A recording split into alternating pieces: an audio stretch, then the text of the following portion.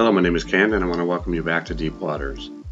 This podcast is brought to you by Applied Strengths Ministry, where we believe working together in our strengths is the effect of working out the will and calling of God in our lives. The title of this message is Free at Last, and Now What? Do you want to know why you can curse God? Do you want to know why you can reject Him, spit in His face, compare your sins equal to His payment to be free from them? Do you want to know why you have a right to breathe, to walk in His creation, and do whatever it is you want to do with it? Do you want to know? 2 Corinthians 5:21. For He made Him who knew no sin to be sin for us, that we might become the righteousness of God in Him. So I sometimes preface who my message is for, and I will confess that because my heart is to equip the saints for the work of ministry and to make disciples whereby their fruit remains, most of them are not for the unbeliever. They cannot be understood by anyone who is openly against God. 1 Corinthians 2:14, Mark 4:11-12. Can the stupid understand the word of God if their heart is willing? 1 Corinthians 1:25-29. Yes.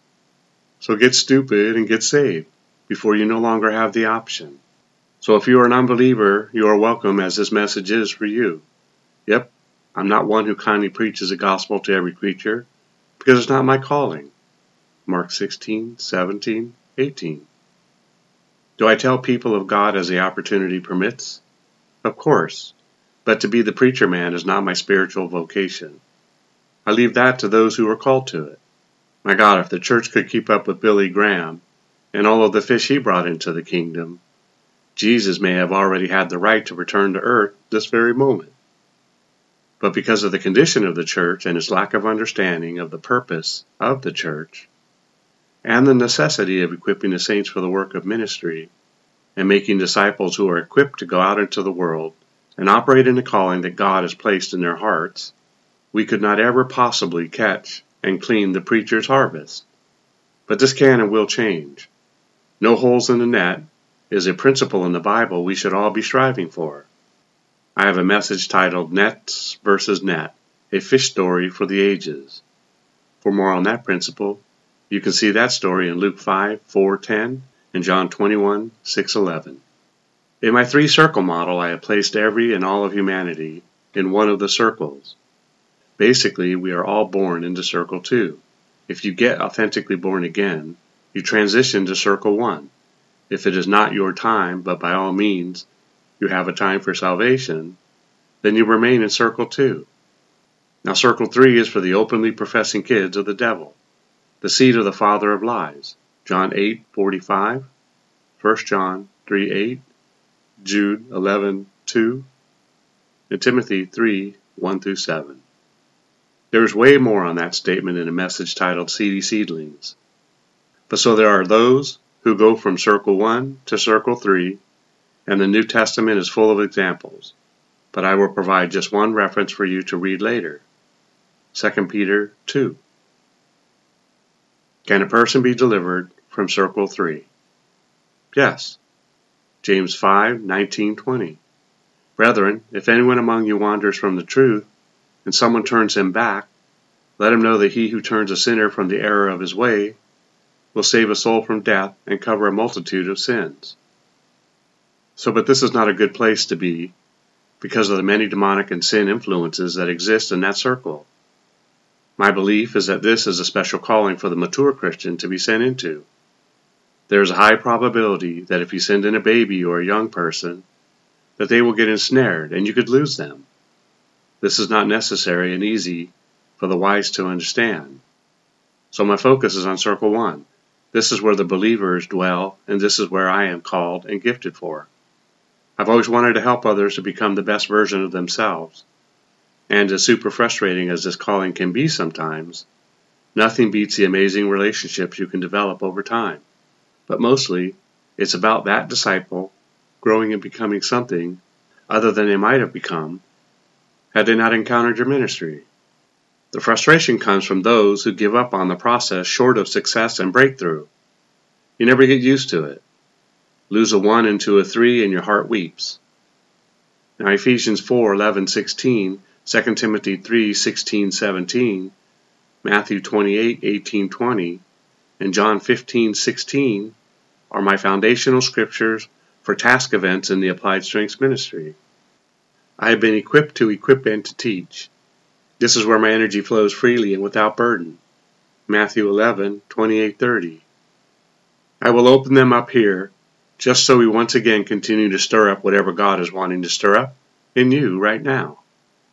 If you do not have scriptures that define you and your ministry, be it at a church address or otherwise, then you can request that from Him right here while you are listening to this message.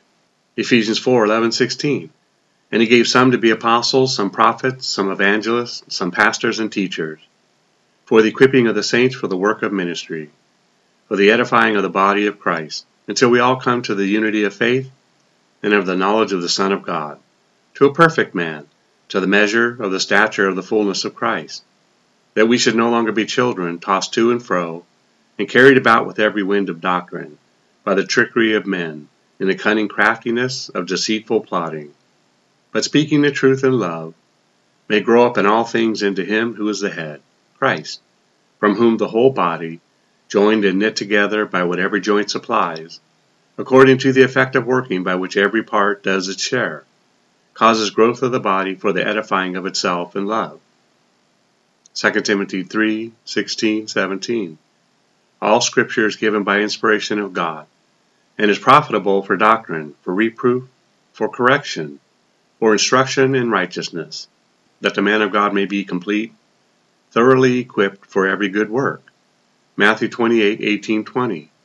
And Jesus came and spoke to them, saying, All authority has been given to me in heaven and on earth. Go, therefore, and make disciples of all the nations, baptizing them in the name of the Father, and of the Son, and of the Holy Spirit, teaching them to observe all things that I have commanded you.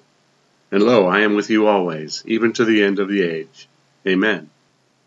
John 15:16.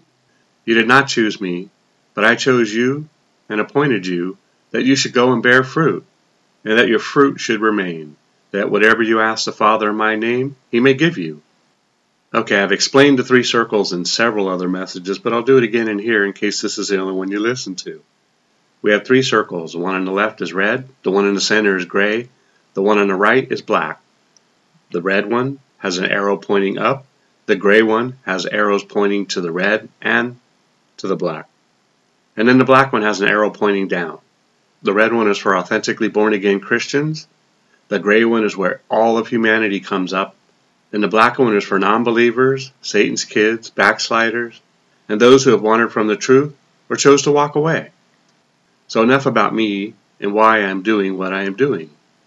Let's get back to Jesus and see what we have here that is so darn impressive about this opportunity that we have been given. And that opportunity is that we can choose to live with God forever as long as we strive to enter into the narrow gate, Matthew 7:13-14, and spend our time getting to know Him and obey His commandments, 2 Thessalonians 1:8, serving one another in grace, faith, and love, Galatians 5:6, 1 Corinthians chapters 13, 14, verse 1, Hebrews 11:6, James 2:14-20. In Isaiah, the book that has a name that is almost impossible for me to remember how to spell, has some of the most wonderful documented events that has ever taken place, are taking place, and will take place. Many do not know that this guy put Nostradamus to shame with his 100% accuracy in telling us what is to come. And although it hasn't all come to pass yet, in totality over 2,000 prophecies have come to pass, leaving less than 500 remaining. Not that they all came from Isaiah. I have been delaying getting into this scripture, but I feel I can do so no more. Isaiah 53:6-12. All we, like sheep, have gone astray. We have turned, every one, to his own way, and the Lord has laid on him the iniquity of us all, him being Jesus. Of course, that's the Jesus that wasn't born yet. I want to go on, but we must ask ourselves, what is being said right here? The Lord has laid on him the iniquity of us all. The Lord has laid on whom? Jesus. And like I said, he wasn't born yet. And so how is it he had laid, already did so, on him who had not yet been born? And what of this Lord and him? Are they not one and the same? Yes, and not yet. My ignorance of the full revelation of this simply compels me to move forward. He was oppressed and he was afflicted, yet he opened not his mouth. He was led as a lamb to the slaughter, and as a sheep before its shearers is silent, so he opened not his mouth. Okay, so this theme is now reoccurring, is it not? He was, but he was not yet born. Ha! We will get there. So what of more importance is what Jesus did, not will do, even before he already did it, but already did, before he did. He was silent in our murdering him without a cause. He was silent. He did not speak a reviling word to anyone. 1 Peter 2:21-25. So in this, you have a right to do to him whatever you want. But in doing so, I want you to take a look at his response to your rebellion. Verse 8. He was taken from his prison and from judgment. And who will declare his generation? For he was cut off from the land of the living. For the transgressions of my people he was stricken, and they made his grave with the wicked, but with the rich at his death, because he had done no violence, nor was any deceit in his mouth. He made me do it, you say. I responded in like kind because they started it first. He struck, so I struck. No violence from the one who created all things, from a violent, turbulent, whippy whirlwind of chaos. But towards you, for your openly confessing, he is non-existent. He has no violence for you. Verse 10. Yet it pleased the Lord to bruise him. He has put him to grief, when you make his soul an offering for sin. Okay, so now wait a minute. It pleased him to bruise him? And here it is stated again that it already happened. Okay, so you know me, I must confer with DCOM to see what manner of emotion this is. Pleased, used as a polite addition to request, command, etc. If you would be so obligingly, kindly, please come here. Would you please turn off the radio? Verb, used with an object. Pleased, pleasing, to act to the pleasure or satisfaction of. To please the public. To be the pleasure or will of. May it please your majesty? To like, wish, or feel inclined. Go where you please. To give pleasure or satisfaction. Be agreeable. Manners that please. There it is. It pleased himself to do to himself what he did before he was born, for your sake, in the hopes that you would see it. That you would see it. That you would see. So now there is no need going into the probability that it happened before all of this stuff ever happened, but isn't it possible? According to 1 Peter, it's not only probable, but in fact, it is a fact. 1 Peter 1:20. He indeed was foreordained before the foundation of the world, but was manifest in these last times for you. Okay, so that's for another message if I haven't already done it. He shall see his seed.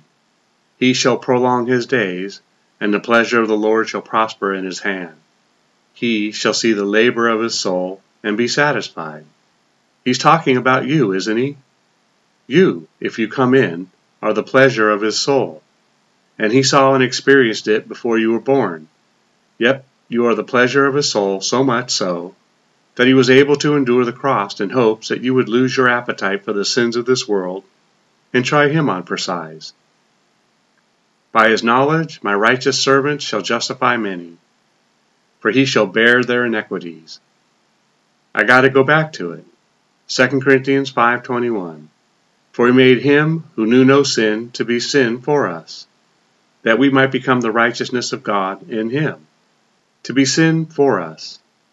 Is he not saying that we become what we do? So if we sin, we become sin? Does it matter if we also remain in sin? Yes, whether we practice unrighteousness or righteousness depends entirely whether we remain in sin or despise it. Perhaps now is not a good time to share with you that sin is actually alive, and that its desire is for you. Well, if you're interested, you can see that in Romans sin is personified, and in Genesis 4:7, sin is attributed with having a desire and is sitting at your door waiting. Also, something a dead thing cannot do. Verse 12, therefore I will divide him a portion with the great, and he shall divide the spoil with the strong, because he poured out his soul unto death, and he was numbered with the transgressors. And he bore the sin of many, and made intercession for the transgressors. Does this sound like any God ever created a sinful man? Is there anything comparable? Silver or gold statues, wood or pewter idols, who have no hearing or seeing? Nope. We are so sideways as a human race that we cannot create a God that was better than the one that created us. He is matchless, and nothing in all of creation compares to him. There is nothing. Okay, so that scripture by Isaiah was and is in tense. No tense unnecessarily attributed to it today or for tomorrow, but for now because it already happened, and yet we still have free will and choice. Okay, so I'm winding down, but not so fast, as I think that God is trying to get your attention here. Let's look at what he did for you. Now as you read these, think about how great you and your life is. Go ahead and compare all that you have, and ever think you will have achieved, to what he did for you. Lay it on the table of salvation if you dare. I say this because many think that they will be taking their good items list or resume to God and presenting him with some unknown facts about who they are and what they did.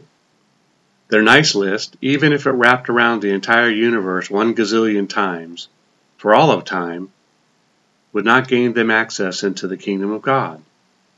They cannot become sin and sin at the same time. Only perfection could have achieved this, and he is perfection. 1 Peter 2:24, who himself bore our sins in his own body on the tree, that we, having died to sins, might live for righteousness, by whose stripes you were healed. Live for righteousness? We have a job to do, and with him we can also shock the world as they did before we could measure shocks. Acts 17:6. So Galatians 3:13 states, Christ has redeemed us from the curse of the law, having become a curse for us. For it is written, cursed is everyone who hangs on a tree. Yep, you did not need a witch to curse you. You opened the door for that when you sinned against God. Deuteronomy 28:15-68. Colossians 2:13-15. So Matthew 8:17 states that it might be fulfilled which was spoken by Isaiah the prophet, saying, he himself took our infirmities and bore our sickness. See it happen just as Isaiah said it would. John 8:36. Therefore if the Son makes you free, you shall be free indeed. Free from what? If you haven't wrestled with sin after you have been authentically born again, then you know not what I am referring to here. But for those who loathe sin and fall into it after being set free from it, no. Yes, you know. You will spend the rest of your walk with God trying to stay free, while also setting others free at the same time. But with all the revelation that you have received about what Jesus did for you, in that you would have access to him for all of eternity, it is motivating enough to know that you have been delivered from living and pursuing sin. Well, that's it for today. Be free and remain free.